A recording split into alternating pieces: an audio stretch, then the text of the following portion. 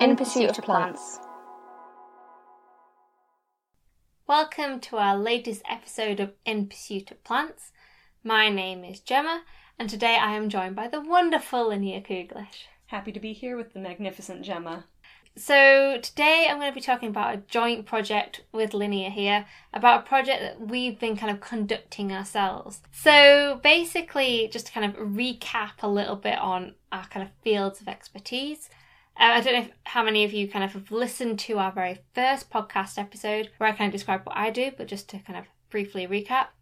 I am a historian of pharmacy. I look predominantly at the 20th century, so I look at the place of medicinal plants within conventional or orthodox pharmacy, so completely ignoring kind of alternative medicine here. I'm looking at the place of medicinal plants following the rise of synthetic drugs, the introduction of the NHS, etc., and looking at how plants kind of fit into this kind of early 20th century kind of therapeutic landscape.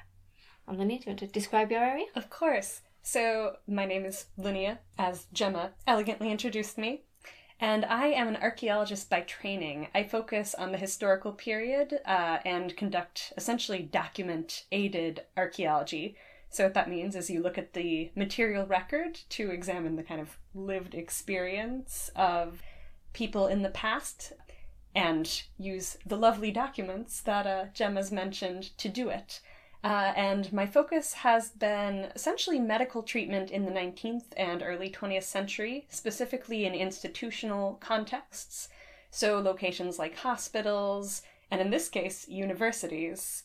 And as you can imagine, that involves a lot of medical glassware, so our research is really a match made in heaven. The project that we've been working on has really been merging my interest in medicinal plants and Linnea's kind of archaeological perspective, as we both have kind of really started doing some in-depth studies really in the Manchester Museum's Materia Medica collection. Developing an unnatural obsession with bottles. Yes, we do have a very unnatural obsession with glass jars. Yay, glass jars! Yay! So the Manchester Museum's Materia Medica collection dates back to predominantly the 19th century. This was a teaching collection from originally the kind of School of Pharmacy at the University of Manchester, although at the time it was kind of used. It was either called Owens College, the Victoria University, when Owens College was in a federal system with colleges from Leeds and Liverpool, and that was from 1880 onwards, and then also the Victoria University of Manchester, which is from the beginning of the 20th century. So the kind of collection itself is predominantly within these institutions, and then eventually it was kind of donated to the Manchester Museum. Materia Medica basically means a pharmacy collection. So it refers to plants, animals, minerals, etc. that were used to make drugs. For example, in the form of tinctures, so mixed with alcohol, or kind of compounded using these kind of raw materials. For example, you have laudanum, which is a mixture of Papaver somniferum, also known as the opium poppy, with alcohol, and that was basically used for the same things as morphine, because morphine comes from the opium poppy. So you have many kind of drugs like this that come from the Materia Medica collection. You can also get alkaloids, which are basically compounds isolated from plants as well, and that kind of comes into play in the 19th and 20th centuries, but I will talk about that a little bit later.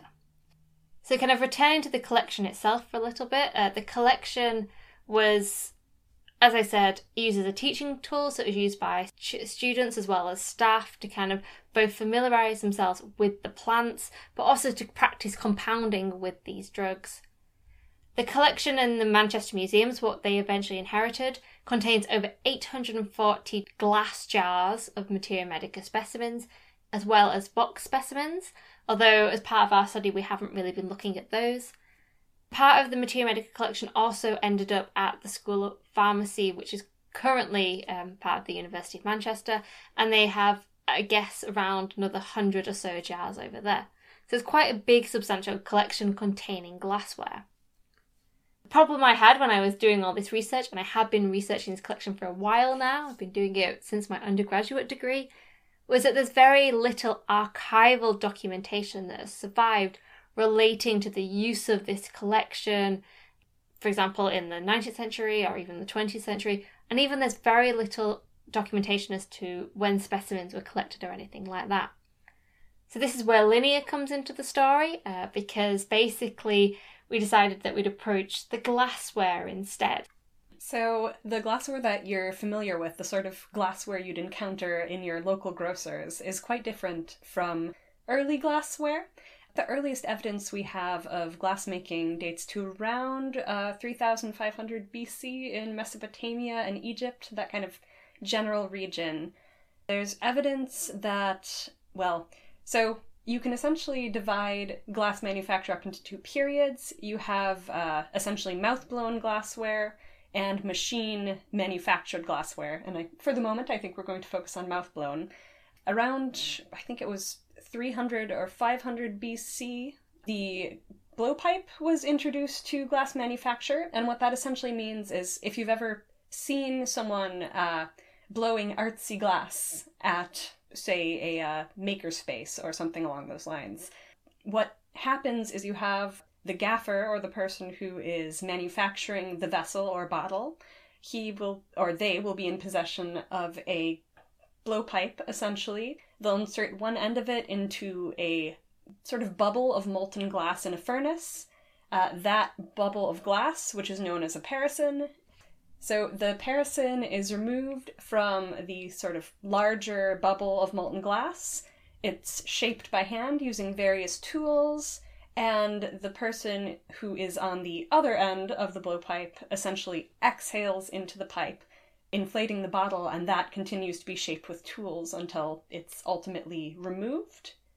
And that process produces a very unique-looking bottle, and Gemma has seen a few of these.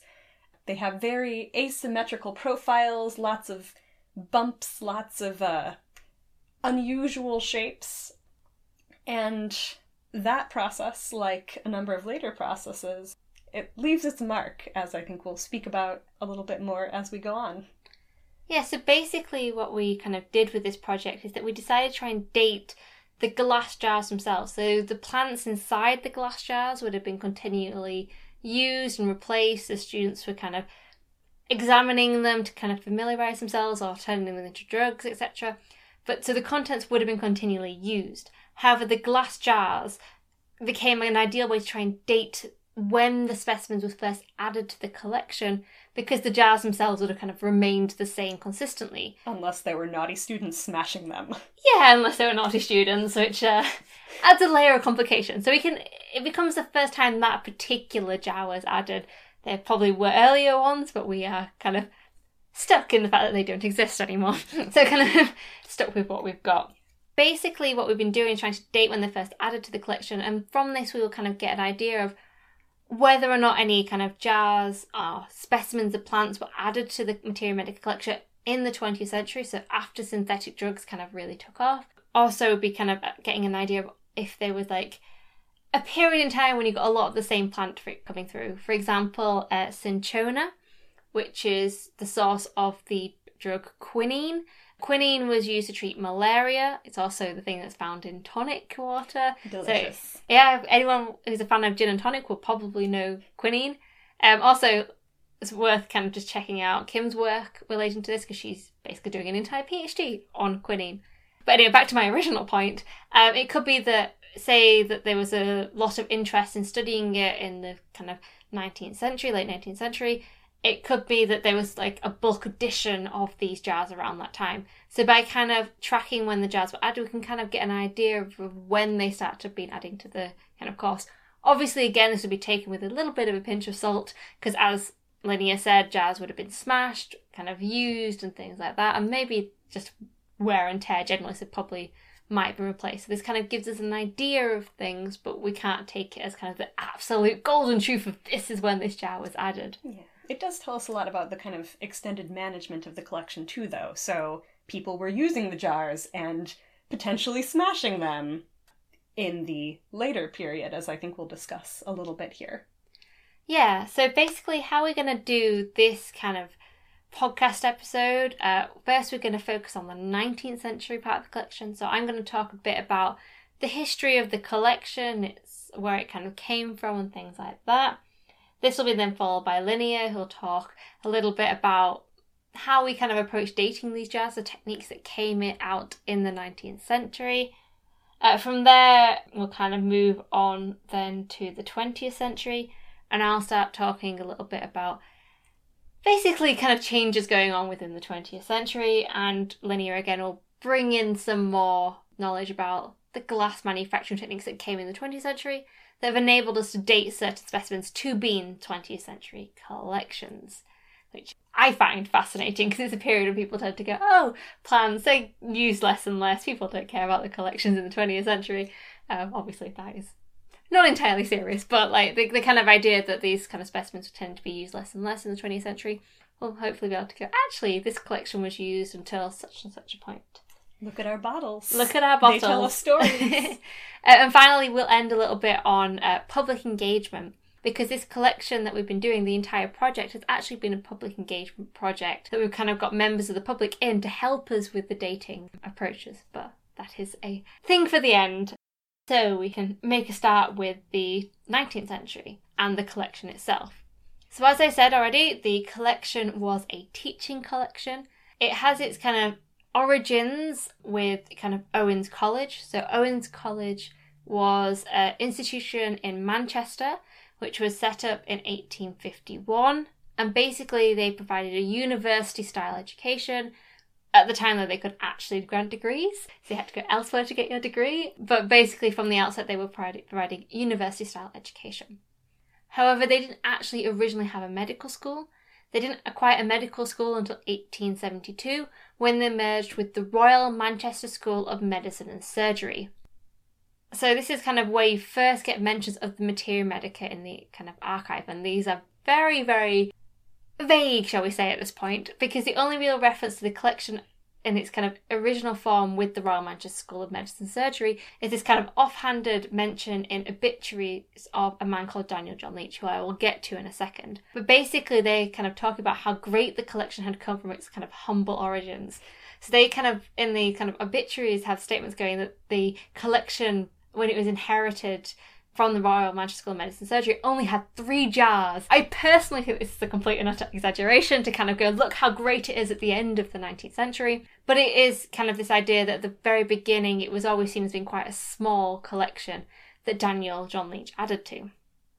So Daniel John Leach, I keep saying the name, but who was he? Will Leach do it? So Daniel John Leach was the Professor of Materia Medica and Pharmacy at Owens College.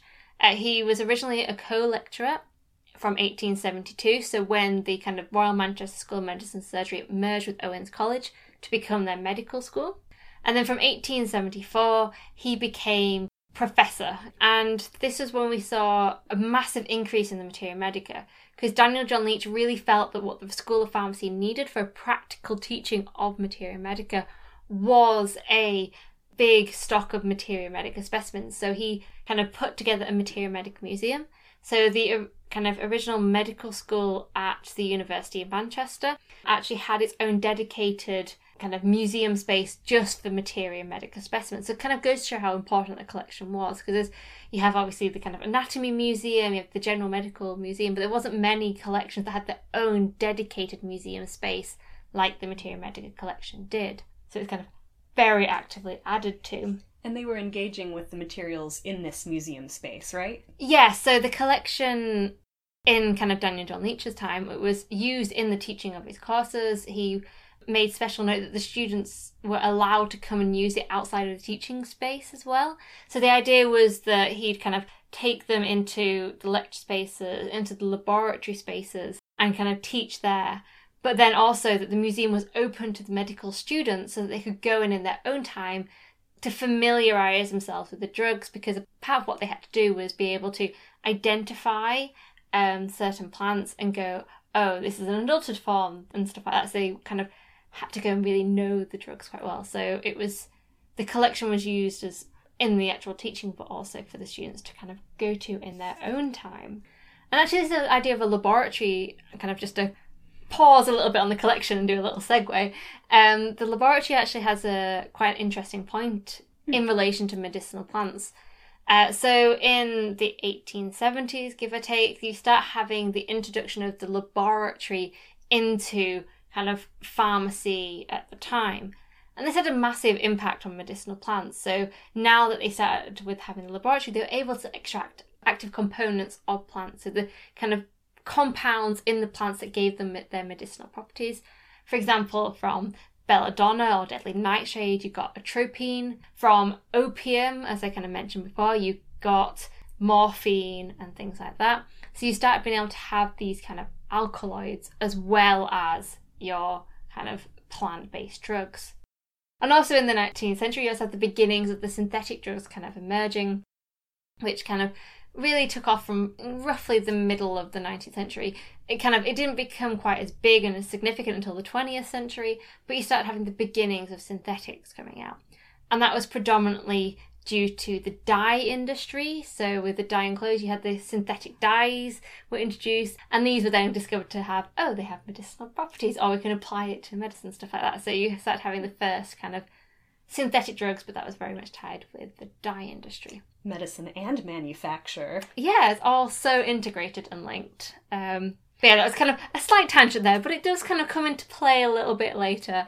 But it's kind of, again, a slight tangent. So to go back to the collection itself, the Materia Medica collection, as I said, throughout the 19th century was being actively added to. So this is where you kind of see the bulk of the collection being kind of expanded, shall we say. And if you look on our website, www.instituteofplants.com, we have corresponding blog posts for everything. So for what I'm talking about, I'll add images and stuff like that. So you can check out some of the glassware and things that we're talking about and able to see the collection.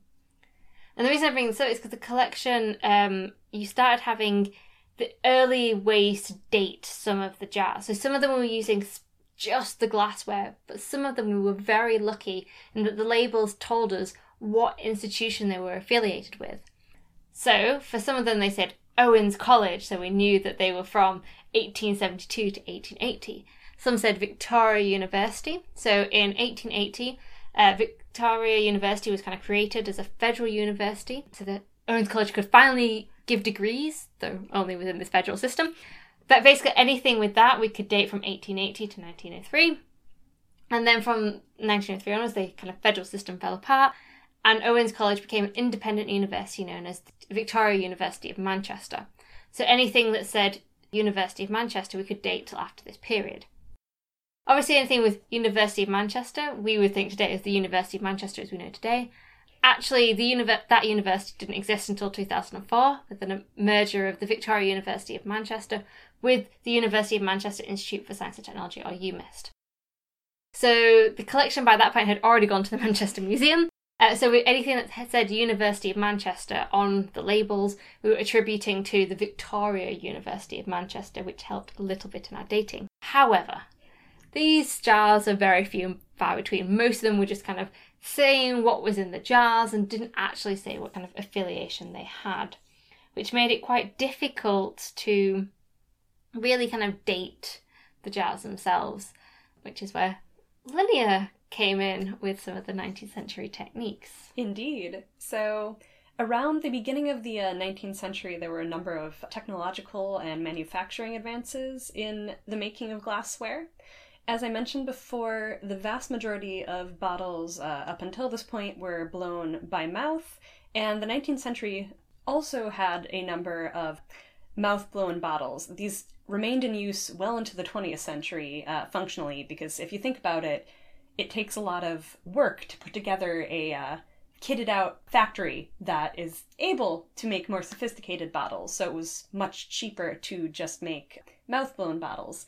But around 1810, I believe, you start to see the use of molds. So mold-blown bottles are blown by mouth.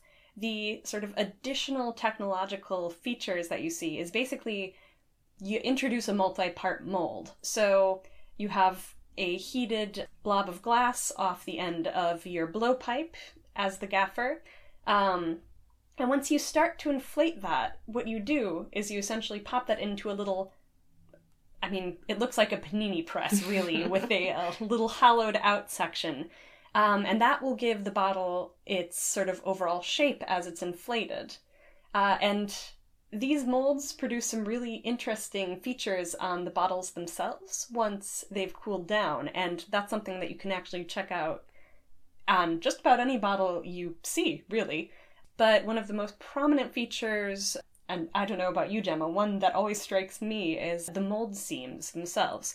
So if you think about say, a two-part mold closing around a bottle, you have seams that kind of like run around the body of the bottle. And those typically filled up with molten glass. So take a look at a glass bottle in your kitchen.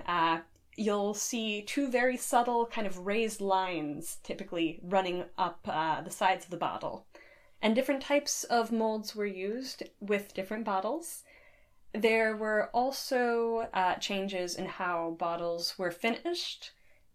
The introduction of tool finishes was a feature of 19th century manufacture. So in that case, you basically had a sort of tool that would come around the finish of the bottle, the bit that you drink from, and pinch the glass. That would be rotated around, and that would create a relatively uniform finish on the bottle itself. And on the bases of these bottles, you would often encounter a mark that is a part of manipulating these bottles.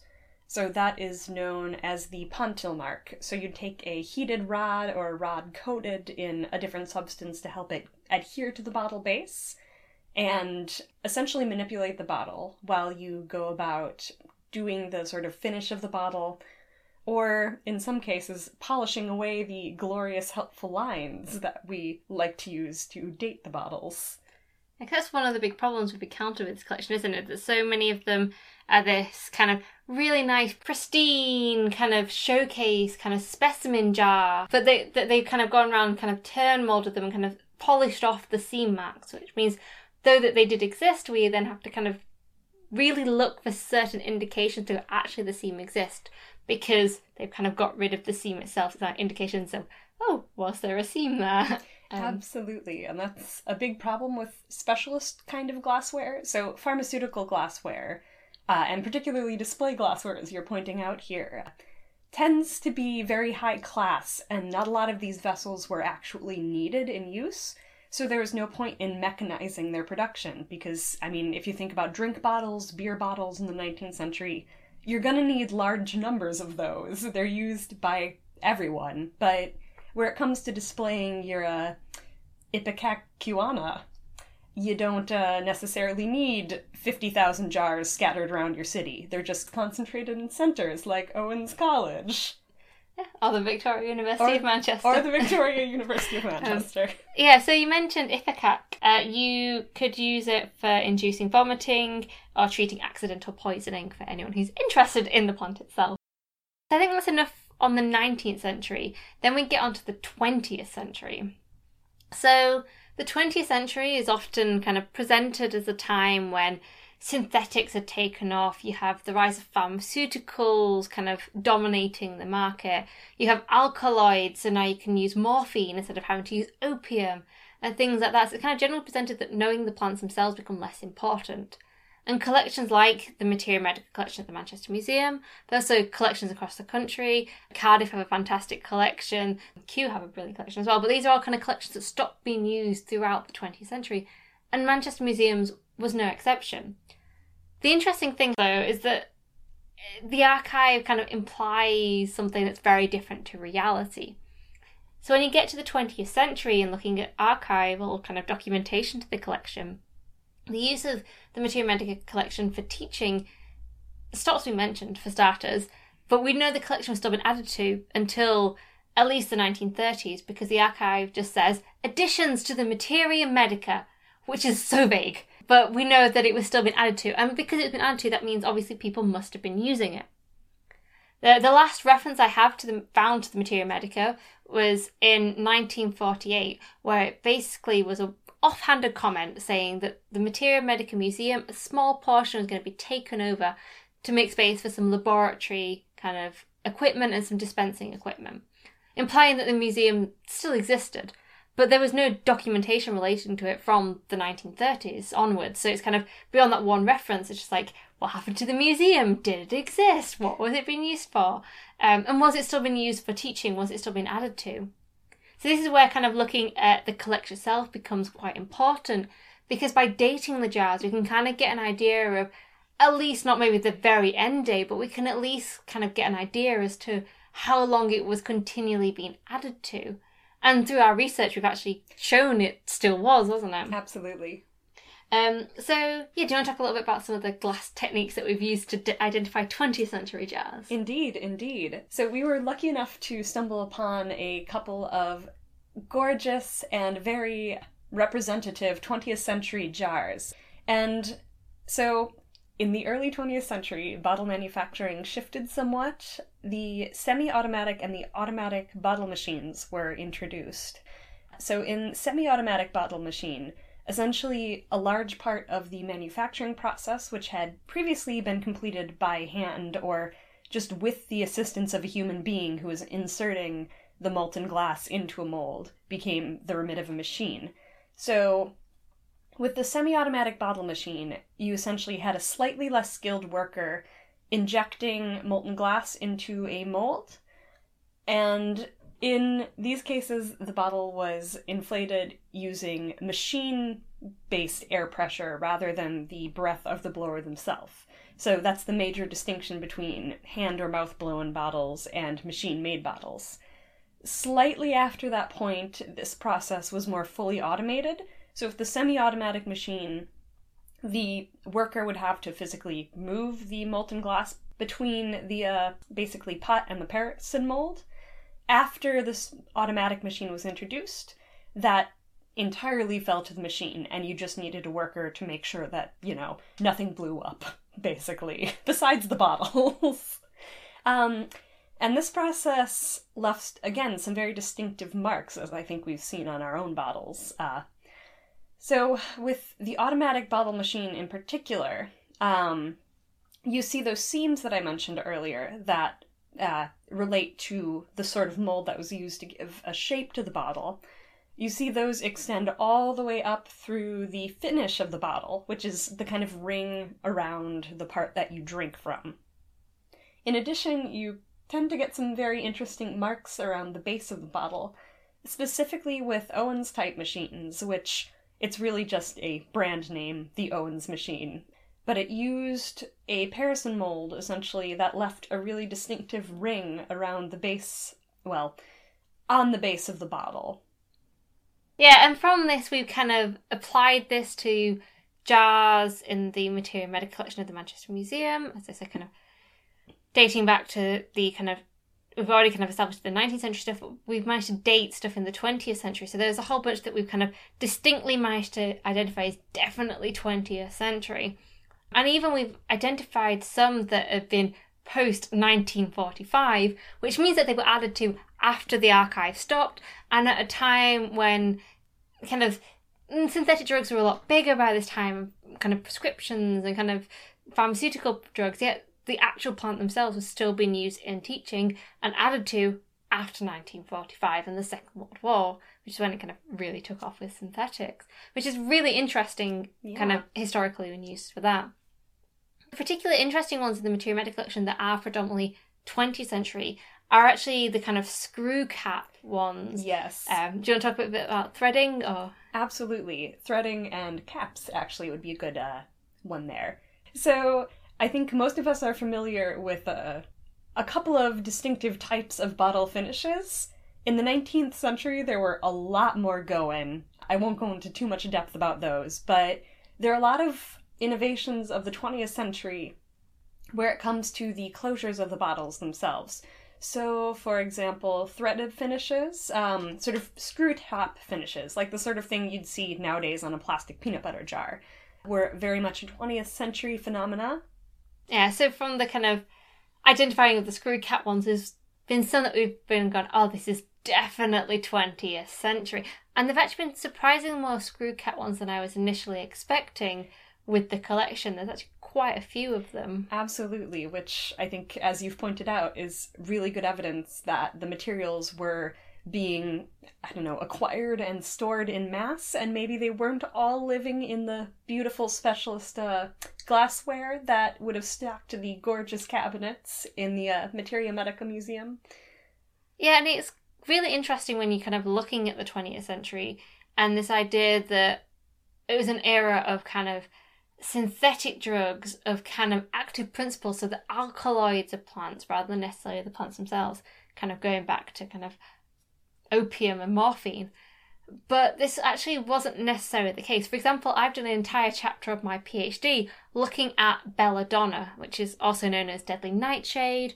And I've been looking at how this plant continued to be within the kind of drug markets as late as the 1960s. My research ended in 1960, just to put that in. So even in the 1960s, the plant itself was still being kind of really common in the drug markets, even after active principles in the form of alkaloids already being readily available.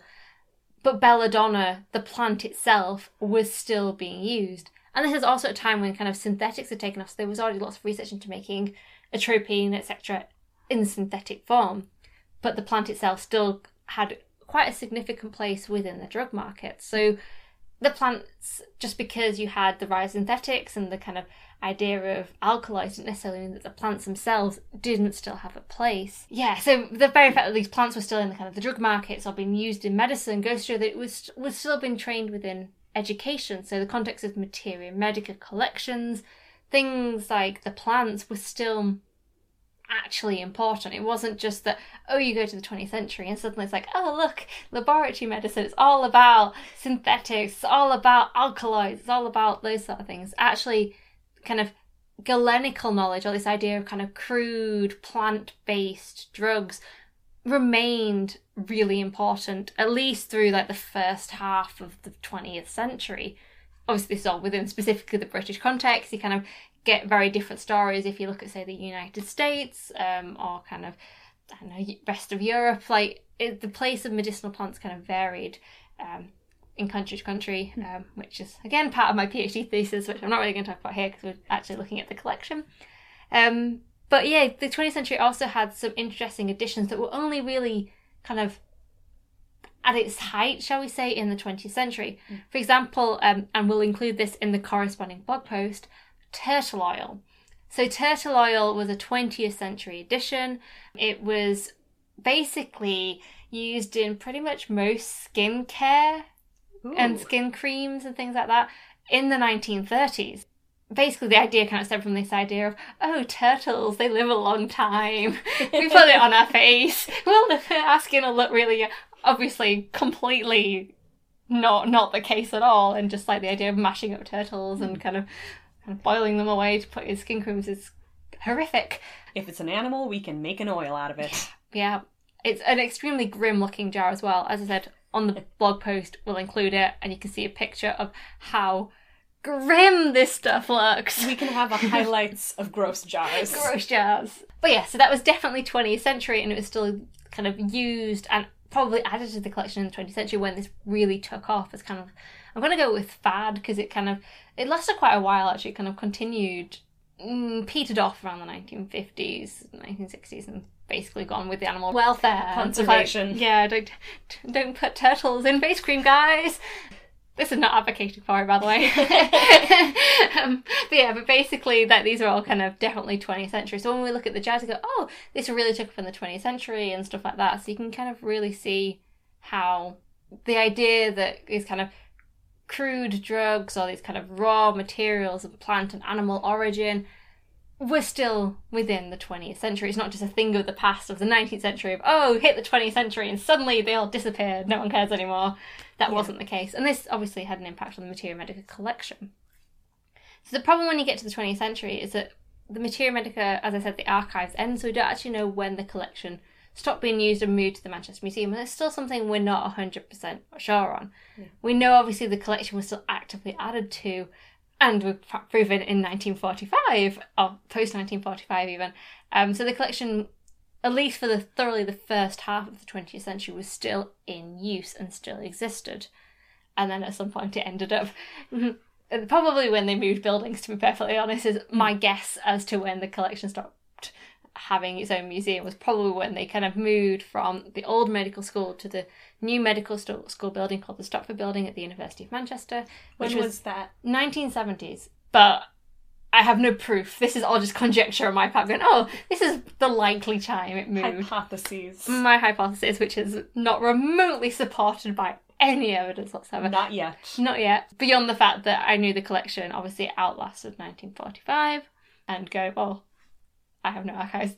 So it's somewhere within that period it comes in. Just you wait, we'll find like a bottle of like Tang or something in the collection full of turtle oil. Yeah, because it's kind of, when you look at the accession records of the Manchester Museum for the Material Medical Collection, it's kind of unhelpful because it was acquired and then retroactively accessioned in the 1990s, which means that I was like, when I first started looking at the collection, before we'd ever done this research, I was like, they're reading stuff going, so this collection was used in the 19th century, and at any point in the following 100 years, it went to the Manchester Museum. So at least we've narrowed it down from like, oh, it had to be after 1945 at the very earliest. That date range, though. Getting steadily smaller. Maybe one day I'll find like this random piece of paper that say, oh, it was then. But sadly, that is not currently the case. So basically, I think it might be quite nice to just end on a little bit about the project we're doing in the fact it's public engagement. So as we kind of began this, we've been saying we've done all this research and looking at the 19th century, looking at the 20th century and trying to date all the jars. We decided it's way too much work for two people. It's a lot of jars and a lot of data. Yeah. So we had this massive spreadsheet that we created with all the information we want to collect for each jar, and kind of sat there going, well, we have 840 odd jars at the Manchester Museum. We've gotten through about 50. Yeah, we're getting there, guys. We're getting there. But yes, it's like this really, really big collection, and that's not even including all the jars in the School of Pharmacy as well. So it's just like, there is no way we're going to do this all on our own. A mammoth task.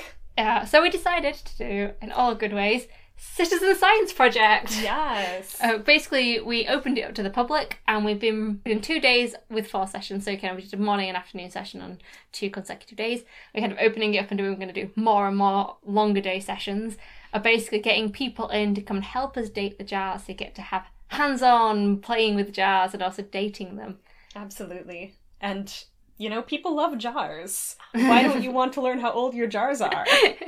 But yeah, so when we kind of made it a citizen science project, so getting through jars faster than we would have, because we've now got a team of people who kind of come in and can come in on the days we organise it to have a go and have a play and have a go at dating. But we get them to record all the information so that we can kind of go back and double check the dates. But basically, yeah, it's been interesting because we've got all these people coming who aren't necessarily knowledgeable on drugs or plants or anything like that. I probably don't know anything about glass jars, and we have to basically teach people from scratch, which... It's quite a challenge. Yeah. There's a lot to learn, especially when you're combining our 2 respective fields. And added to that, so many jars, as we said before, they had the kind of polished effect to them and kind of means that the seams disappeared. So it's like trying to get people to look at them. Absolutely. And yeah, we've talked a bit about specialized glassware and how those sorts of vessels are typically a little bit difficult. If anybody has any cool 19th century glass manufacturer catalogs that they know of that we might have missed, let us know. But the materials we're working with aren't traditional bottles.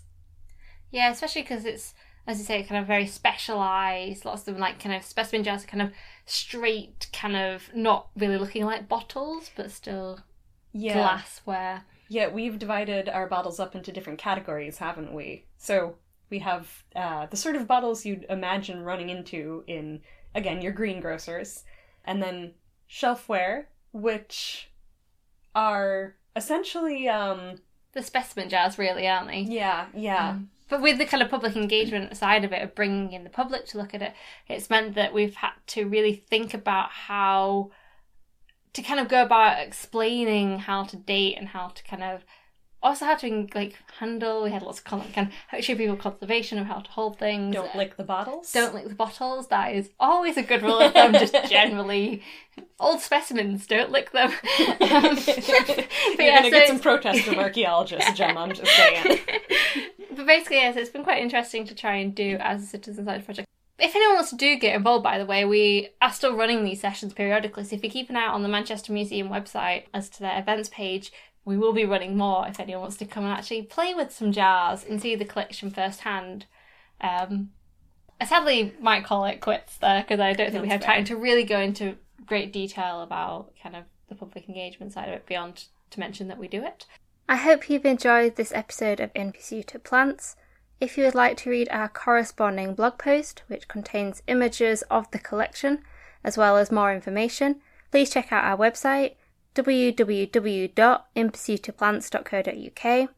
You can also follow us on Twitter, at ipop_podcast. Our next interview will be conducted by Kim, so please do check that out. Apart from that, thank you for listening.